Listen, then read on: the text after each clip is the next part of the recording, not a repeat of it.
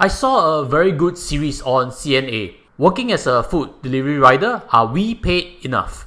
So if you're curious to hear exactly how much can be made as a food rider, here it is. $23.20. Compared to yesterday, this is good. The TPM right now did about 7 or 8 orders, I think, which totaled out about $43.55. 8 to 10 hours a day, 5 to 6 times a week. So how much are you earning now? 2,400. In between, I've added some footage from Adam's channel, Adam Wellfilm. Hopefully my small little shout out can drive some traffic to your YouTube channel. Listening in, as you have heard, the amounts earned are actually quite little. $23 a shift, $43 a shift. You know, when I do sales, there's a science to how we hit targets. Let's use Singapore median income as $4,500 for example. If you earn $45 each shift, if you do the math, you will realize you need 100 shifts, correct, to get that $4,500. And there's only so many breakfast, lunch and dinner in a month. If you earn only $45 or $43 each shift, it is very likely that you are unable to reach that median income. The math just doesn't make sense. The numbers need to be bigger because we need to have some buffers also for lull periods. Then how do these headline grabbers actually do it? Food delivery rider earns $8,511 with 31 days of work, working on Foodpanda, Deliveroo and GrabFood. Now this is the minority. Of course, the majority of riders actually do multi-platform. I'm saying the minority of riders actually make good amounts. They are really pushing their bodies and pushing their endurance level to dangerous levels, I would like to guess on that aspect. But I also like to cover in a sequel and discuss how exactly these high-income GrabFood riders, what are some of the traits. So if you're curious, smash the subscribe, stay tuned for that sequel. But we need to talk about the majority of food riders, as you can see from the title for today's show. They are actually stuck in a problem that is faced all over the world. This problem is called minimum wage. Just to check with you, have you heard of minimum wage before? And if you have, do you know that 2023's minimum wage in Singapore is actually $1,750? This is an article that 12,000 lower wage food service workers will have to earn at least that. And if we think why government has mandated it, there are reasons. It's quite likely that below $1,750 is really not sustainable for one to fulfill core needs in food, transport, housing, etc. Of course, there are people who can survive on $500 a month. That is true. But if you have a family to raise, if you want a decent living, then yes, 1,750 could be really the minimum wage to survive properly in Singapore. So let's look at some of the numbers that delivery riders are actually clocking. This is actually a paper by Institute of Policy Studies IPS, and it quotes that 23.6% of riders earn actually less than $1,000 per month. We can guess that they are definitely part-timers, because if you are willing to put in shifts regularly, it is almost guaranteed you will make more than $1,000.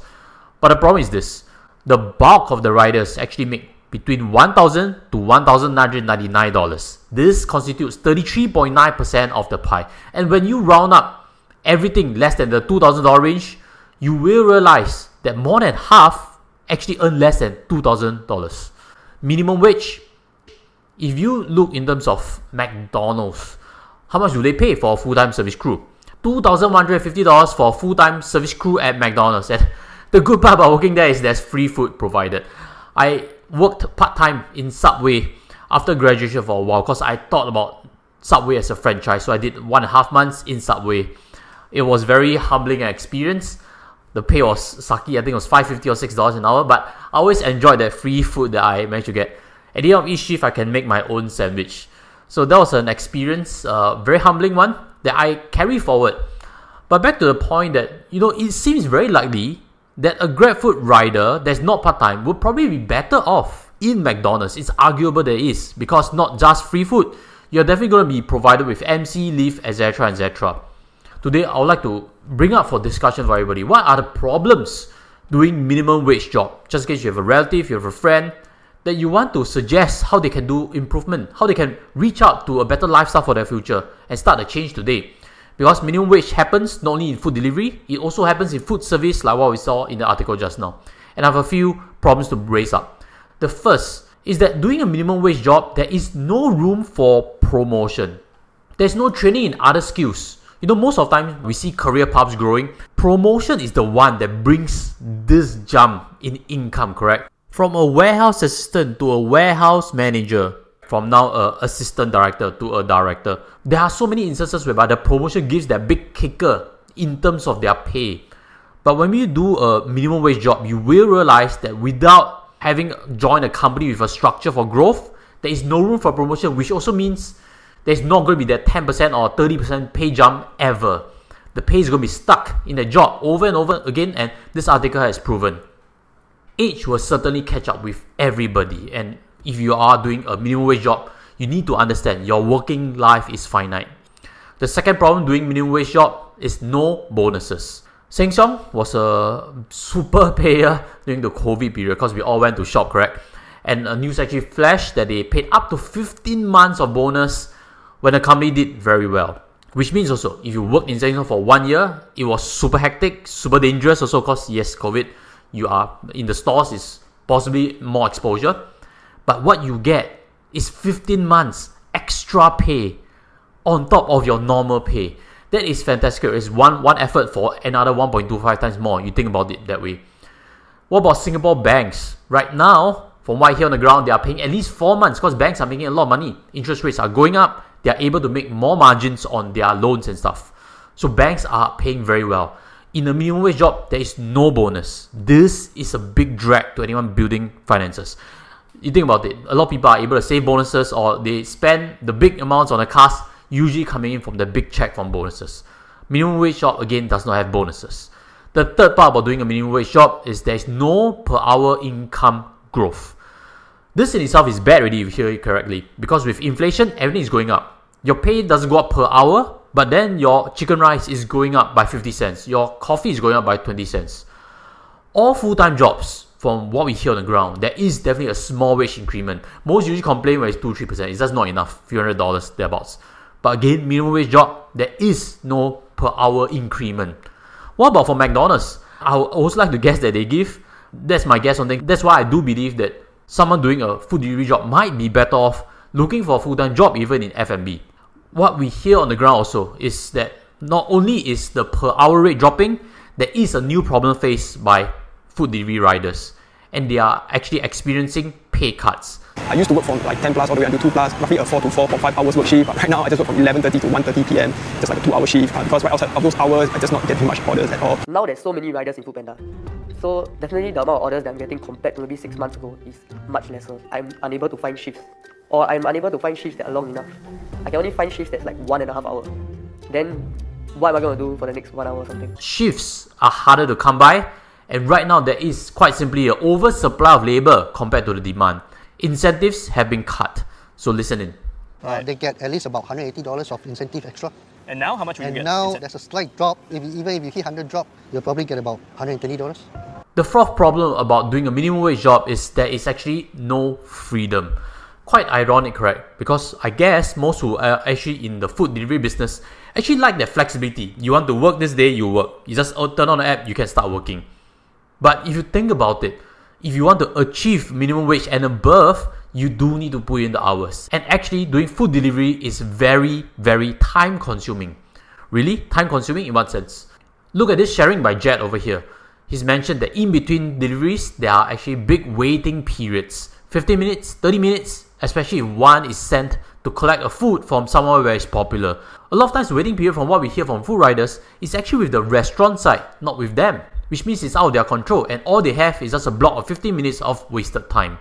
Time, again, is your biggest resource. You will not have new time coming up, you will only get older. And what we need to reconsider again is there is no leave, there is no MC, there's no hospital leave. Which means again, if you need income, you need to work. That reinforces that there's actually very little freedom.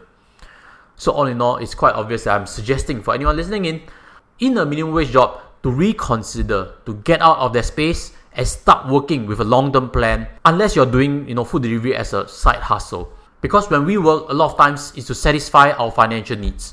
So what exactly does a minimum wage job do to finances? There are two things I can highlight also. The first is actually financial stress. A lot of times, minimum wage job workers are living paycheck to paycheck. It feels like there's no savings whatsoever. Is that right? Yes, you're right to say that. This amount comes in, 1,700. It's more or less everything being spent out. This income is just to make ends meet. There is no emergency cash saved up for our future. And if you think about it, a lot of times minimum wage jobs are labourers. Getting injured is actually not rare, but very possible. In a food delivery situation, next year onwards, there's going to be some weaker work injury compensation act coming in. But if not right now, there is just no protection. You are injured, there's just no income.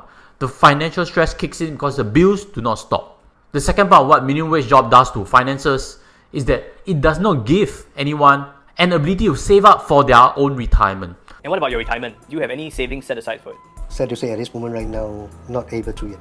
Food delivery staff will be contributing to CPF from 2024, but I guess this helps very little because in this income level, whatever you contribute to CPF is just still so small. The math suggests that you will not reach full-time sum, which means also that your retirement nest is not going to be filled sufficiently when you reach the age of 65. You know, I prepared this whole series because I think making an impact to all walks of life is important. I wanted to share what to think through, what to improve on. Maybe there's just two little voices right now that can really help someone to try to do self-improvement. I want to share an honest big brother feedback. So there are 5 action steps that I've prepared. The first thing you need to do if you want to get out of this minimum wage job situation is you have to understand your fate is determined by your mindset. If you're a food service worker at a hawker center or in McDonald's, show up every day for work, show up on time. If you're a food delivery rider, push yourself a bit harder. You know of some who have worked non-stop. Instead, use your spare time, that 15 minutes in between, to learn 100 new things. Pick up a book on money, pick up a book on entrepreneurship, pick up a book on sales, pick up a book on investments. There are so many things that you can learn. Don't be shy about reading books when you're waiting for food because you want to improve and you want to help your future self. The second action step is to be aware that you may need to change your circle of friends. Friends who are also in a minimum wage job will want you to stay there. That's the truth of things, because if you progress in life, it will look bad on them. So instead of joining that smoke break, use that time again to read, use that time again to do self-improvement. The third action step is to groom yourself properly. Sometimes getting a better job, which is a cashier in a good organization, just simply requires you to look clean, neat, and respectable. Grooming yourself not only helps you find better jobs, grooming yourself helps you find a better mate. The fourth action step is to find people who have broken through this minimum wage ceiling. Take comfort in knowing that you are not the first to be in such a job or being stuck in such a situation. There are actually stories of people who have broken through minimum wage, and what you need to do is to focus on finding how they exactly did it. They could be from your circle of friends, they could be from your brothers or sisters' circle of friends. Ask around and you may actually find help. Because quite simply, if they've been through that situation, they know what it takes, and maybe they can even open doors that are suitable for you. The fifth action step, take note, if you want to step out of the minimum wage situation, is to actually choose the right company to work for. Tech companies make billions of dollars each year, which means when you divide it across each staff, it makes sense to pay each staff several hundred thousands of dollars. Again, when a company is highly profitable, each staff is valued more. When a company is not profitable and making very little revenue, each staff is valued less. That's the primary constraint of how pay actually works. Jack Ma has this very good sharing that I kept close to heart, and it's something that I would like to share with you today. If you don't know how to be a boss, it's actually okay. But you must know how to pick the right boss to work for. There are obvious jobs right now in the market that need labor, and these companies are also highly profitable. They are likely going to take care of you if you are hired. Marina Bay Sands, RWS, Sheng Siong, NTUC FairPrice, SBS, Changi Airport Services. The list goes on. And if you open your eyes and look carefully, you will realize that working in these companies are likely going to be more rewarding. This could very well be the first step to help you climb out of this minimum wage. And again, I wish you all the best. And hopefully some points raised today can help you in your journey also. Thank you for listening. Smash the like button, smash the subscribe, because in the next episode, we'll be discussing on food delivery riders that make more than $5,000. What do they need to look out for? With that, I'll sign off from here and see you there. Take care as always. Goodbye.